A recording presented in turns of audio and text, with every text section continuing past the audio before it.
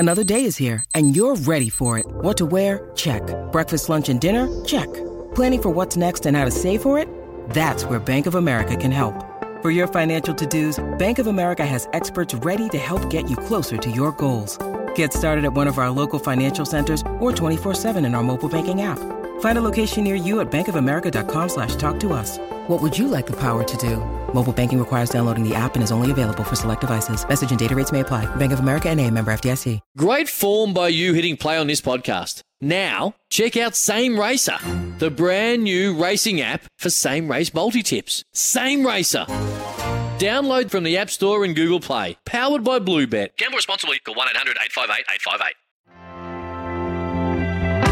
Thorpe coming in, gold and a world record. Ian Thorpe, the birth of a legend. 458 is the total, out of which Bradman has made 309 not out. It's a world's record. Freeman is too good. The crowd roaring. Freeman wins gold. Cappy's the winner. Australia the winner. First ball in Test cricket in England for Shane Warne. And he's done it. He started off with the most beautiful delivery. Australia is back on the biggest stage. Welcome to This Is Your Sporting Life for Tobin Brothers Funerals, celebrating lives. Here's your host, Sam Edmund.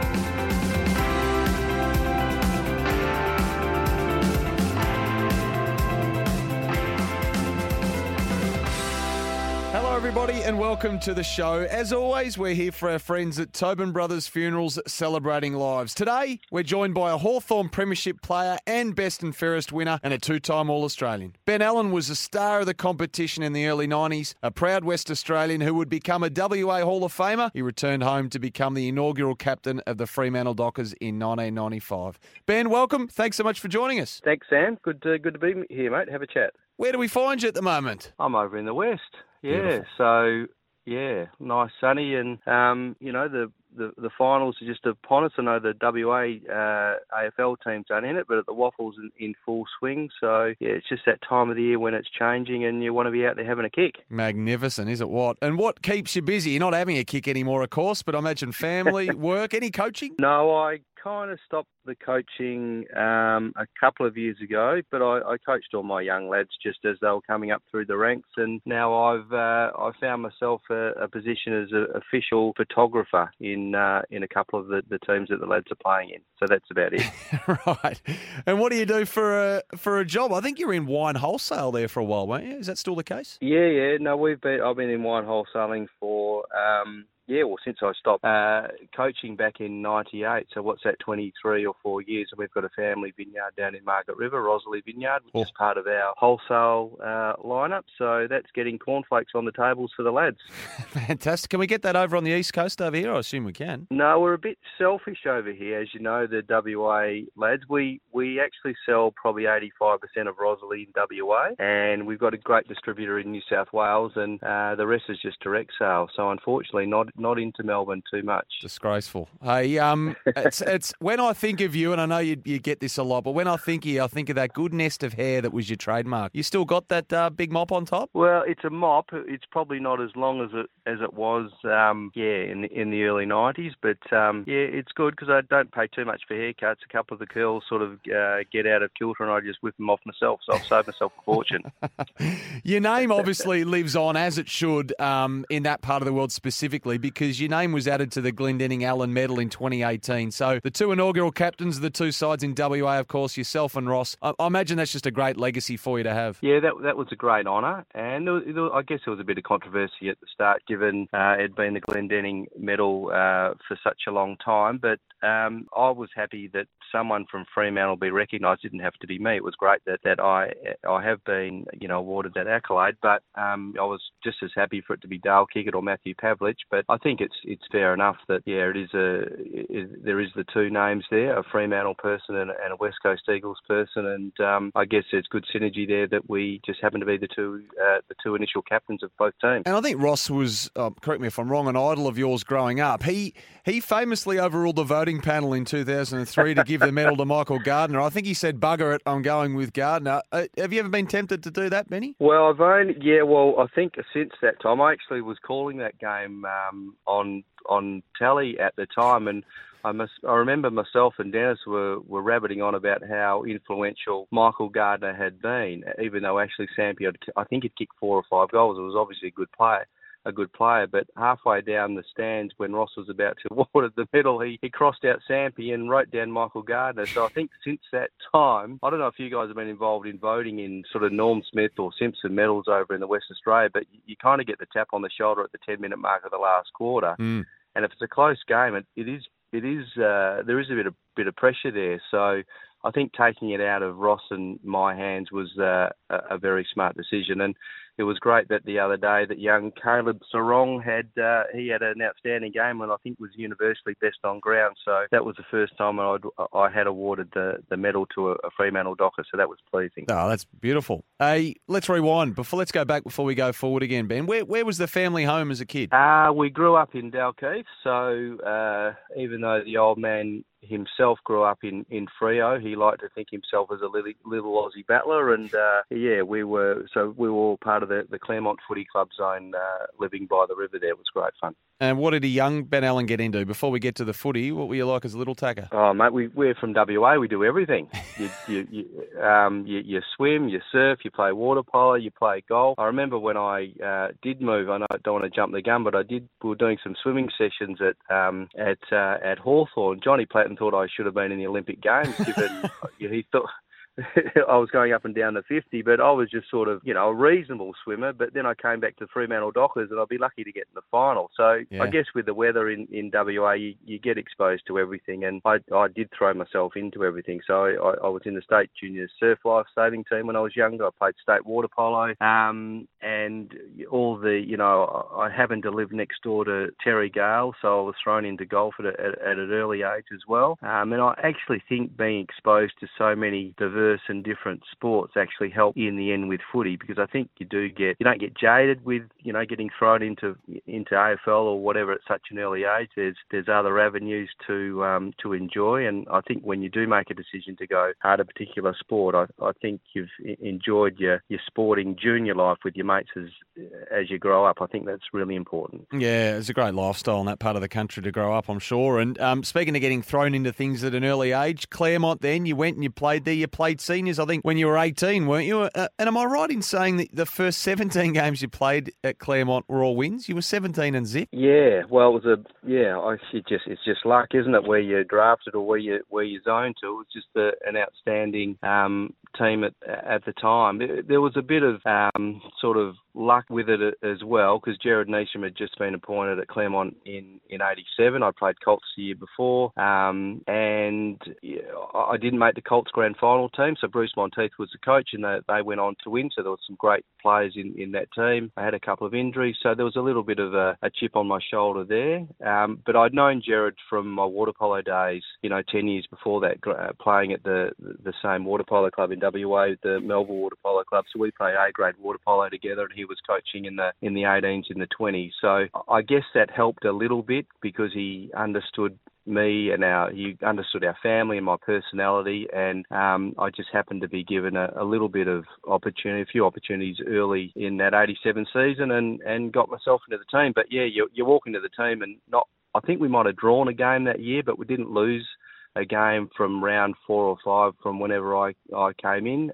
That was the year that Derek Kickett had, I think, the best individual year that I've ever been from a teammate that I've ever sort of been associated with. He won the Sandover medal by the length of the straight, and even though he was ineligible because of quite a sort of innocuous report, it was just unbelievable to play alongside him and just see what he was capable of doing. But yeah. It was a great team. That we won the grand final quite comfortably, but it was a mix of some young guys. Guy McKenna was in the team, Don Pike was in the team, but we had some experienced guys that have been around AFL and Waffle for a long time, which obviously helped. Yeah, isn't it funny the way the world works as well? Jared Neesham starts there when you start there, and then your paths cross again later on in Fremantle, which we'll get to. But that Claremont side, what a side! Some of the names you peel off, and you wanted to get in 89, and personally, 3 consecutive Simpson medals for you. So we're going to get to Hawthorn shortly, but you must have felt like you were more than ready to graduate, if I can term it that way. I think it was the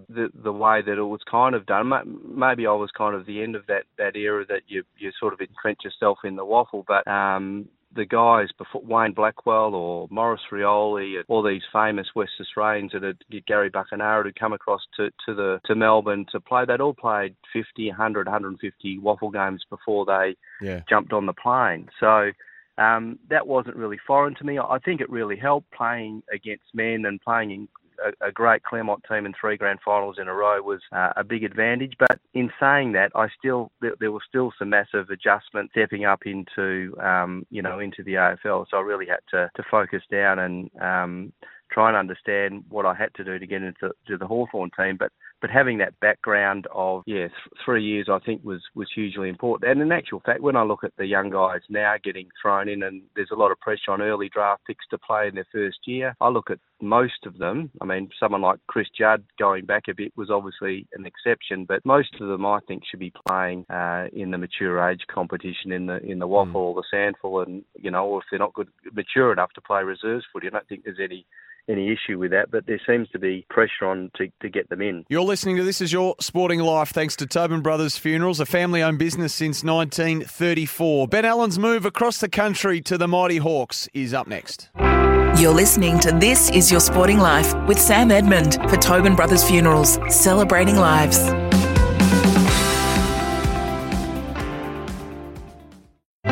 Welcome back to This Is Your Sporting Life for Tobin Brothers Funerals, celebrating lives. Hello, it's great to have your company on This Is Your Sporting Life, made possible by Tobin Brothers Funerals, celebrating lives. We're with 1991 Hawthorn Premiership player and that year's Best and Fairest winner, Ben Allan. So, Ben, the move to Hawthorn, how did it actually come about that you would be playing for the Hawks? Well, you can't get fined from the AFL now, can you? So I can maybe tell a couple of stories, but it was funny because I did talk to a number of clubs, and I was genuinely rapt to be coming across to Melbourne, because when I was growing up, there was no West Coast Eagles or Fremantle Dockers, so there was no even thought of staying in WA. So my dream was always to go to Melbourne to play. And the thing that stood out about Hawthorn, I must admit, out of all the clubs that I spoke to, the only coach that actually rang was Allan Jean. And he rang and said, look, we're interested in, they'd done all the homework. Alan Joyce was the head of recruiting, and I knew he'd been at a few Claremont games. But when the coach rings and a legend like Allan Jean's ring, it makes so much more impact than, if you are talking to the head of recruiter of a particular club. So it was a kind of a bit of a shock. But then my first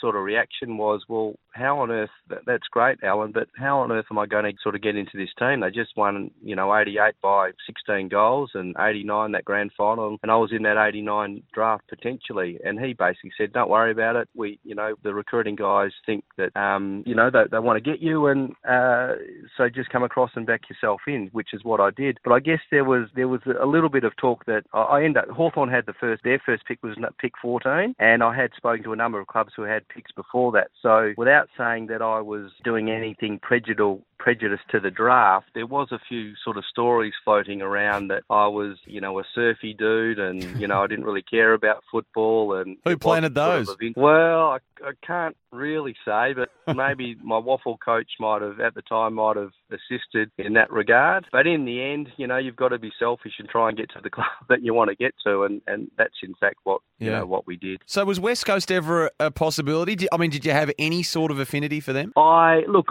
definitely spoke to them, but it was not that I had anything against West Coast. It was just that, as I said before, it was more the fact that I did want to go to Melbourne and prove myself, because that's what happened with all the guys that I looked up. Ross Glendenning, you mentioned before, he moved across after playing at East Perth to North Melbourne when he was probably 21 or 22. There was such a great history of WA players going across, Barry Cable, and going back a bit, and just Rod Lester Smith. It just goes on and on, the amount of players that had successful VFL/AFL careers. So I just wanted to follow in those footsteps.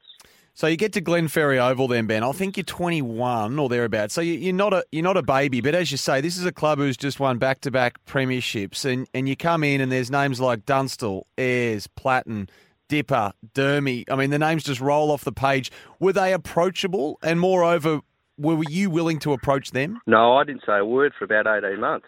So I was, very, I was absolutely intimidated. So, but they were, they were very forthcoming in terms of, welcoming me in. I remember Gary Buckenara grabbing me and just introduced me around the room when I first walked in. So that was great for him. But they were absolutely fantastic.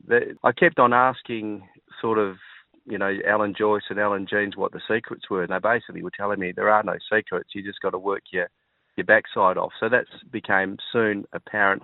But you mentioned all those absolute superstars, but I probably learnt more off, I'm not saying they're not superstars, but guys that don't roll off the tongue when you have Dunstall and Brereton in the first instance. But guys like Darren Pritchard, guys like Andy Collins, Anthony Condon, they were all unbelievable trainers and teammates, and they, as much as the absolute superstars of the team, really showed the way and showed what you had to do to be successful. So if you're alongside, if you're teamed up, against John Platten or Andy Collins or Darren Pritchard, it didn't matter. You knew you were in for a tough training afternoon. So I think that's important to recognise. It was the whole team had such a strong work ethic. And the other thing is, when you get picked, there was only 4 guys drafted in. 4 guys might have retired. Russell Green retired, for example. And I remember Alan Jean said, you've got to run. Russell Green was still involved with the club, and he was doing the pre-season training. And he said, you've got to man up and go with Russell Green with every training session and just follow him, and just try and learn as much as you can. And Russell Green, if you remember, was an absolute freak of an athlete.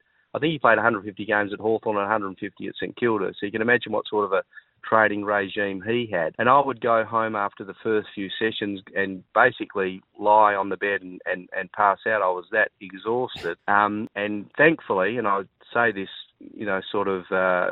not really meaning to say it, but thankfully he blew an Achilles after about 12 days of pre-season, so I wasn't allowed to be assigned with him anymore. So the next person I get assigned to was Michael Tuck. Oh, no. And you can imagine the rude dog Michael Tuck running around.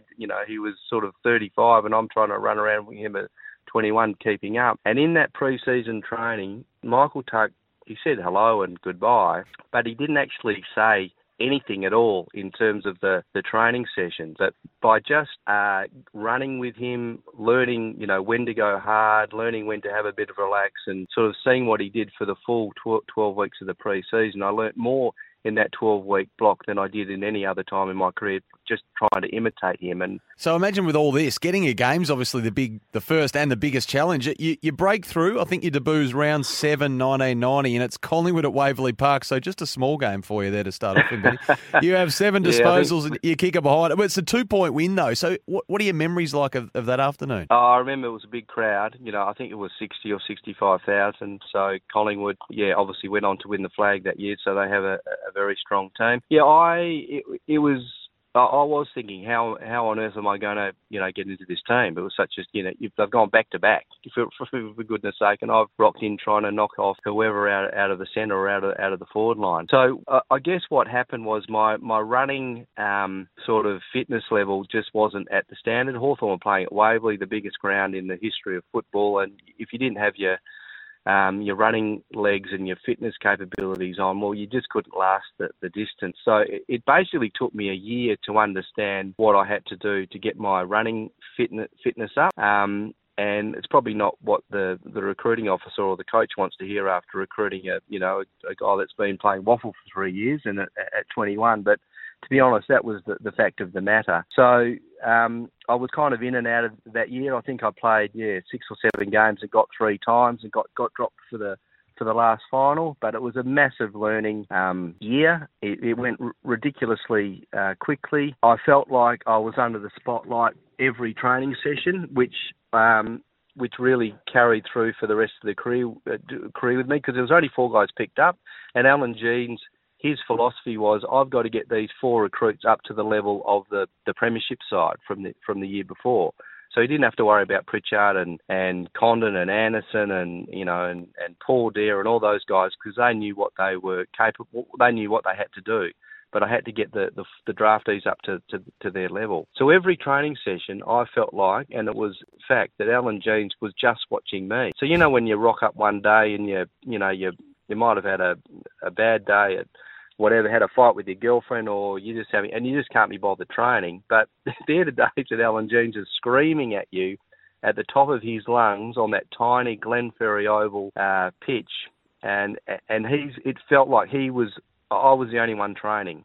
And it wasn't like that for 1 week or one session. It was like from the first session in pre-season right to the end. So that was his coaching philosophy. It absolutely worked. Whenever I started slowing down or wanting to slack off, he would be watching and be barking instructions at me. So, I saw him a couple of years later, I must admit, and he basically said, "Do you hear my voice when I'm training?" And he was right, because I do. Whenever I felt myself slowing down or slacking or wanting to take a bit of a break, I could hear that voice of his in the back of my head, just pushing myself to not slow down and try and get my fitness to that next level. So the first year was tough, but then once I'd learnt the Hawthorn way, in a sense, I had the biggest pre-season when I came back to Perth, for the break. So when I went back for the start of 91, I was ready to go. And tell us about 91, which must live on as an absolute dream for you. I mean, you play every game, I think. The team's 19-6 by the end of it. You roll West Coast in the grand final back at Waverley, and unfortunately, that game lives on as much thanks to the Angry Anderson and the Batmobile performance. But the year and the game itself, and then to be crowned the best and fairest, which is always special, and amongst, I guess, the ultimate footy achievements for a player, must live on really proudly with you. Yeah, well, that was obviously a fantastic year. It was interesting because when I got some goes in the Foster's Cup in the pre-season, and I was playing forward pocket or half forward, and you're probably asking yourself, what's the worst position in the history of AFL to play? And I'd say forward pocket in Hawthorn when Jason Dunstall's at full forward, because you might be on by 20 metres, and people just don't look left and right. They look for the big number 19, which is fine. So I was occasionally getting a crumb when Dunstall, potentially dropped a mark, which wasn't too often. And I kind of found myself a role in that forward pocket, half forward in the first couple of games. And then, if you remember, we played Adelaide in the round one, Adelaide's first ever game in their history, and they were absolutely on fire. And even though we'd won the Foster's Cup, which is a big thing back in those days, a pre-season competition, Hawthorn wanted to win it each year. And we got rolled by, I think it was a massive margin, 10 goals. So the premiers get rolled in round one by the newcomers by a massive net. So there was a few tweaking. I think I had the confidence in Alan Joyce at the time, who had replaced Jeansy as the coach, in terms of my fitness level. So early in the year, might have been round 2, might have been round 3, I started getting run with roles in the midfield, which again, that was intimidating. But I thought, well, hang on, if I do this, okay, at least I've got a spot in the team. So I was running with Robert Harvey, and I was running with Greg Williams, and I was running with Gary Hocking. You can imagine the players, you're sort of playing against in the midfield. And I was doing okay. Initially, it was a shutdown role, a tag, but I started to develop some confidence, and I knew if I got the ball in my hands that I could, potentially do something decent with it. So even though my expectation early was just to maybe get 3 or 4 touches a quarter, that slowly built up, and as my confidence grew, in the end, I was actually the one getting tagged from sort of 2/3 of the way through the year. 2/3 of the way through the year. So the game had developed. So it was interesting. It was brilliant being involved in such a strong side. I think there was some, guys like Andy Gowers and Stevie Lawrence had come into the team and sort of rejuvenated a couple of spots there. And, Dermot was in there hanging on towards the end, and there was, Dunstall was still at his prime. So, yeah, it was a great team to be a part of. You're with This Is Your Sporting Life, and it's brought to you by Tobin Brothers Funerals, celebrating lives. You can find them online at tobinbrothers.com.au. Up next, Ben Allan makes the big decision to return west and become a doc. You're listening to This Is Your Sporting Life with Sam Edmund for Tobin Brothers Funerals, celebrating lives.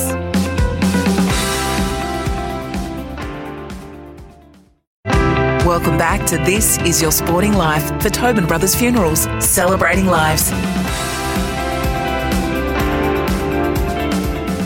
We hope you're enjoying this week's edition of This Is Your Sporting Life. We're chatting with the inaugural Fremantle Dockers captain, Ben Allan. So, Ben, the AFL announced in December 93 that a team would be based out of Fremantle starting in the 1995 season and beyond. You're obviously at Hawthorn. When did Fremantle first reach out to you to gauge your interest in coming back? That's a good question. Probably halfway through the 94 year, I think. Given that Gerard was involved, there was sort of a couple of, sort of subtle conversations, but nothing too dramatic. And to be honest, it really just cranked up when Hawthorn had played that last game in the 94 season. So did West Coast ever make an approach during your time at the Hawks, Ben, or not? Not really. There might have been a couple, but I don't think it was anything that was too sort of serious. I loved Hawthorn. It was, I wanted to stay there forever, and that was the school of thought. But I knew deep down that, Hawthorn were going through a couple of issues. They had some financial problems at the time. Dermott was leaving, Tony Hall left, Andy Gowers left. So there were kind of a few issues there. But I knew deep down in my gut that this was an absolute one-off opportunity. I had some affiliation with Fremantle because my grandfather was actually the vice president of South Fremantle in the early 80s.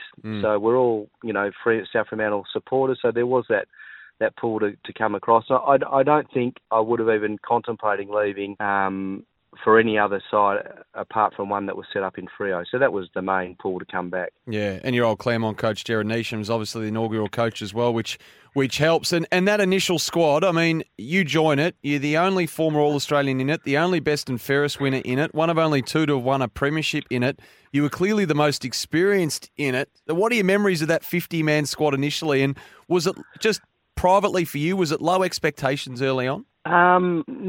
Not really. It was low expectation by the footy world because you looked at that 50-man squad, whatever it is, end up being, in the 40s, and you think, who are these people? But I was comforted by the fact that Gerard and the assistant coaches had watched a lot of these guys in the waffle for, the last 18 months, and there was some unbelievably talented young lads in the side. Also, the experienced guys that did come back, Stephen O'Reilly, Peter Mann, Scotty Waters, they played fantastic roles in. Spider Burton was involved, fantastic roles in getting the team up and going. And also, I think the team got a hell of a lot of confidence in the way that we trained. It was slightly left of centre in terms of a couple of the things that Gerard was trying to incorporate. There was a lot of run and carry at the time. There was a lot of blocking sort of off the ball to allow that person who was running, carrying the footy to progress forward. And that caught a few teams off guard. Not the great teams, but a few sort of teams. And if you think about the thing, I guess, that I'm most proud of is subsequently when you see the conditions that occurred when GWS and Gold Coast entered the competition, the draft concessions, we know how unbelievably aggressive they all were. And you compare it to what happened with Fremantle back in 94, it's absolutely stark. So it was really built from a team from the waffle, to be honest, with that filtering of those experienced guys that I talked about. But the first 3 years are probably, the most proud sort of 3 years that I've been associated with in terms of playing. To come away with 8 wins, 7 wins and 10 wins in the first 3 years, when you can, especially now in hindsight compared to what Gold Coast and GWS achieved in terms of their win-loss. Yeah. And I'd say that first initial start-up, the 3 years, was not unbelievably successful, but definitely successful and was set up for set the club up in the right manner.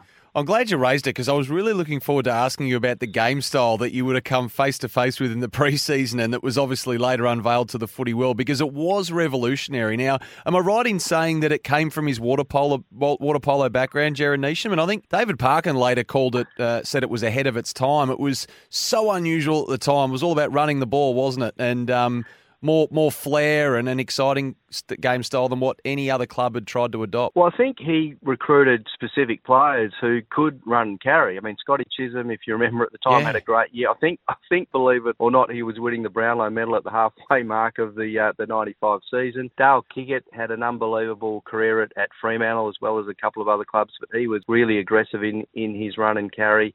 Leachy was down there, in the half-back line. So it was a little bit different. There were some tactics I think had been, come from water polo background. But the main thing I think was when you're playing footy, the main thing is that you're concerned about is actually getting on the end of possession and getting the football. So it was actually a real change in mindset when your teammates got the ball, is not to call for it in terms of gathering, get another possession, but it's your role to actually block for that teammate. And that became the real. We trained it. We trained it every session. It was probably 15 minutes of block and carry at the start of every session. So you didn't want to say that was the absolute main ethos of the game style, because in the end you've actually got to go in and win the footy and dish it out at some stage. But in terms of when the ball was in open space and when it's deep in defence, you knew you had a real chance of attacking, even though you're in the back line. So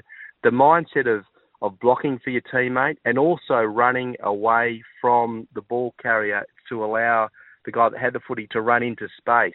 You can't just sort of snap your fingers and do that automatically. It had to be trained and had to be coached. And once I think there was, 15-week block of training at every session, there was real confidence in the group. So even though we didn't have those names, there were, Winston Abraham was playing in the team and had a great year. And he was probably, I know this is a big call, but in terms of raw football ability, and I say this because I know I played alongside Darren Jarman and some absolute greats, but I don't think Winston had. I think I had to have him at the top of the tree in terms of raw football ability, above everyone. So you had guys like that in the team. So it was an unbelievably exciting, and that's why, even though it was a team of no names in a sense, to win 8 games in your first year was a good effort. Still remember that mark Winston Abraham took in Canberra that year was absolutely unbelievable. Now, you had to wait, Ben, until round 15 to play Hawthorn when you become a Fremantle Docker. These days, the AFL would schedule that on a Friday night of round 1. That must have been a long wait, I'd imagine. Long wait, and I don't think it was really worth the wait from my point of view. You haven't got my stats there. I probably got dragged, and it wasn't great. I was a bit of I didn't cope with it very well, I've got to say. There was no, I think the modern players, if they're coming up against the team that they've been involved with, would get some sort of coaching, but it was like, you're out there and sort of, do what you can. But no, I didn't cope with it emotionally. I remember talking to the coaching staff afterwards, and I felt like I'd let Fremantle down in terms of the way that I played. And I basically said that, the event got the better of me and it'll never happen again. And it didn't happen again too often because my body sort of fell over not too long after that anyway. Well, we'll get to that. I wanted to save that dark stuff until later on. We're talking to Ben Allan on This Is Your Sporting Life, thanks to Tobin Brothers Funerals, celebrating lives. We'll be back with Ben after this. You're listening to This Is Your Sporting Life with Sam Edmund for Tobin Brothers Funerals, celebrating lives.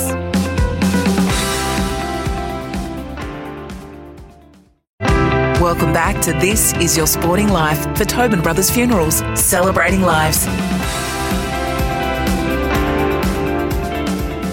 It's been great to have your company here on This Is Your Sporting Life. Thanks to Tobin Brothers Funerals, a family-owned business since 1934. Ben Allan is our guest today. Now, Ben, you obviously played in some huge, massive games at Hawthorn, but you also played in the inaugural Western Derby, and another piece of history there for you. What was the build-up to that like? And the city of Perth must have been jumping. Yeah, it was a bit out of control, and I guess I must admit, and I don't want to sort of downplay it, but for West Coast for me were just another team. I'd gone and played at Hawthorn, obviously. We played West Coast in grand final. We played them in some big finals at Subi, and obviously played them for 3 or 4 years. So for me, it wasn't a big thing. I only realised afterwards that all these young Docker players, well, not all of them, but most of the Docker young players that we'd recruited, they'd grown up idolising this West Coast Eagles team. So there was a bit of sort of intimidation there in terms of, the big brother and the little brother. So whilst I was kind of down playing it during the week, because I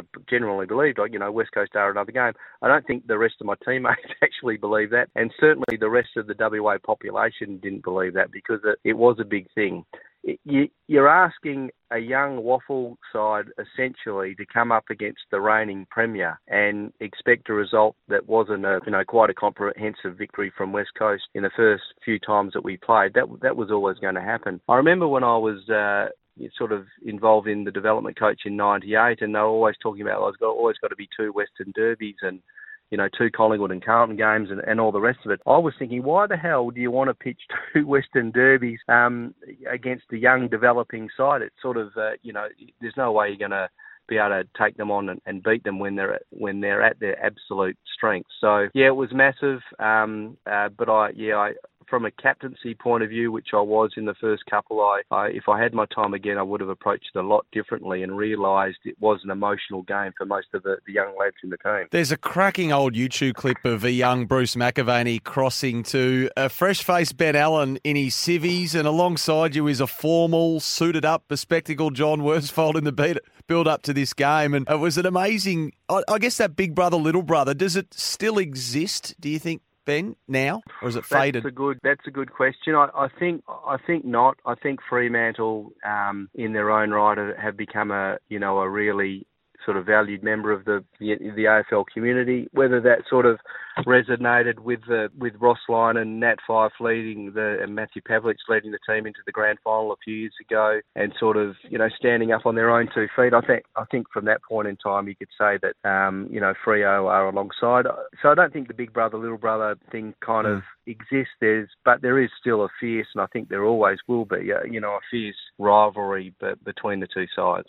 Injuries got to you in '96. What happened? My knee just sort of stopped working, I got to say. I had 3 sort of minor knee surgeries, just sort of clean-up operations prior to going to Hawthorn. So my first one was 18, and then I had one 19 and 20, just little clean-ups. But I think deep down my heart of hearts, I knew I wasn't going to be playing like David Mundy or Michael Tuck. If I got to late 20s, I think I knew that was going to be my spot. Hand on heart, I think I did everything in terms of preparation and recovery to get the most out of however many games that I did play. But I knew one day, I guess that's why I got my accounting degree, because I knew one day I'd get the tap on the shoulder and saying, enough's enough. Yeah. So it wasn't all that surprising, but I did get to the start. Yeah, so it was basically bone on bone in probably both my knees, to be honest. But so it got difficult to have any real mobility, which for a midfielder is a bit problematic. So I had to finish there whenever it was in my late 20s. Yeah, it's a shame. 29, I think, and 145 games to remind you. And 97, you relinquished the captaincy to Peter Mann, who I know you rated, of course, and but that would have hurt you. And then to retire at the end of that year is, as I say, gone far too soon. You stayed on as an assistant at Fremantle under Gerard Neesham, but in 98, that was Gerard's last year in charge. And what happened here? When he moved on, am I right in saying, Ben, that you tendered your resignation pending the appointment of a replacement, but you had every intention of hanging around, didn't you? I did, yeah. I thought so I really enjoyed. I was the first development coach for Fremantle in '98. So I worked with the young guys in the midfield, and I think I probably, in my heart of hearts, still wanted to hang around and try and assist Fremantle become as successful as they were, having not reached the finals when I was playing in those 3 years. But then, Gerard got that great contract that every coach wants, a 1-year contract. So he was under the pump from the start of '98, and then he got told he wasn't going to be appointed again. So I thought, okay, well, I'll just resign, and I didn't want to be sitting there with the new coach coming in and sort of being part of the team automatically without the new coach coming in and having a decision to bring in who he wanted. So I applied for the new role, the role with Damien Drubb, and he went with other guys, his own team, which is exactly what you wanted to happen with a new coach coming in. So that was fine. You described it at the time, though, as a real kick in the teeth, and actually said it was a huge decision to leave Hawthorn, and you said it seemed everything had gone sour since. I mean, initially, was there some anger that you couldn't hang around under Damien Drubb? Yeah, there would have been some natural anger, yes, of course. So that was probably my immature comments at the time. So that's fair enough. That's just the way it was. But I thought it was the right decision to say, look, let's get Drummy. I want to have a chat with Drummy, but I probably went a bit overboard in hindsight, mate. In those, but yeah, that's what happens. We never begrudge honesty on this side of the fence, Ben. Now, the great irony, of course, is that 3 years later you're called on as the caretaker to replace Damien Drum because he was unfortunately sacked. It was the 10th consecutive loss at the time. It was a pretty bad loss, I think, to the Sydney Swans at the SCG round 9 2001. So you assume the job, and I think the side might have even lost its first 17 games that year. So difficult times, but the irony again, you get a breakthrough win in charge with you as coach, and it came against Hawthorn of all clubs in round 18. Yeah, unbelievable. I think, look, it was a difficult time. If anyone's asked to be a caretaker coach out there for 13 weeks, just give me a ring and I'll talk you out of it. It's the longest 13 weeks in the history of the world. But I was asked to do it, so I did it, which is fine. That the club was at it. In terms of confidence in the players, they were at a really ridiculously low ebb. So getting that win against Hawthorn, and I think we beat Adelaide in the last round of the year, yep. and both those teams played finals. So that showed to me there was absolute potential in the group. I remember the Hawthorn game because Peter Bell was going head to head with Shane Crawford in the middle of the ground. I think they probably had 20, 25 disposals at half time. Hawthorn were well in front. I think they might have got to 40 points up, and thankfully, sorry to say this, Shane, but I'm really glad that you did your hamstring and didn't come on after half time because Peter Bell ended up having 45 and we got across the line. So that was a great win. And funnily enough, Justin Longmuir, I reckon, you've probably got the stats, but I reckon he kicked 5 or 6 from full forward and really stamped himself as an unbelievably talented key forward. Yeah. You never viewed this caretaker role as an audition, though, did you? You never had sort of serious ambitions to be a senior coach. Am I right in saying that? I didn't know because I was actually really enjoying what I was, doing outside of footy, in the wine game and working in the family business. And I guess I was fortunate that I was passionate about footy, but I found another passion outside of footy, and in terms of the work life, and that's really important. So.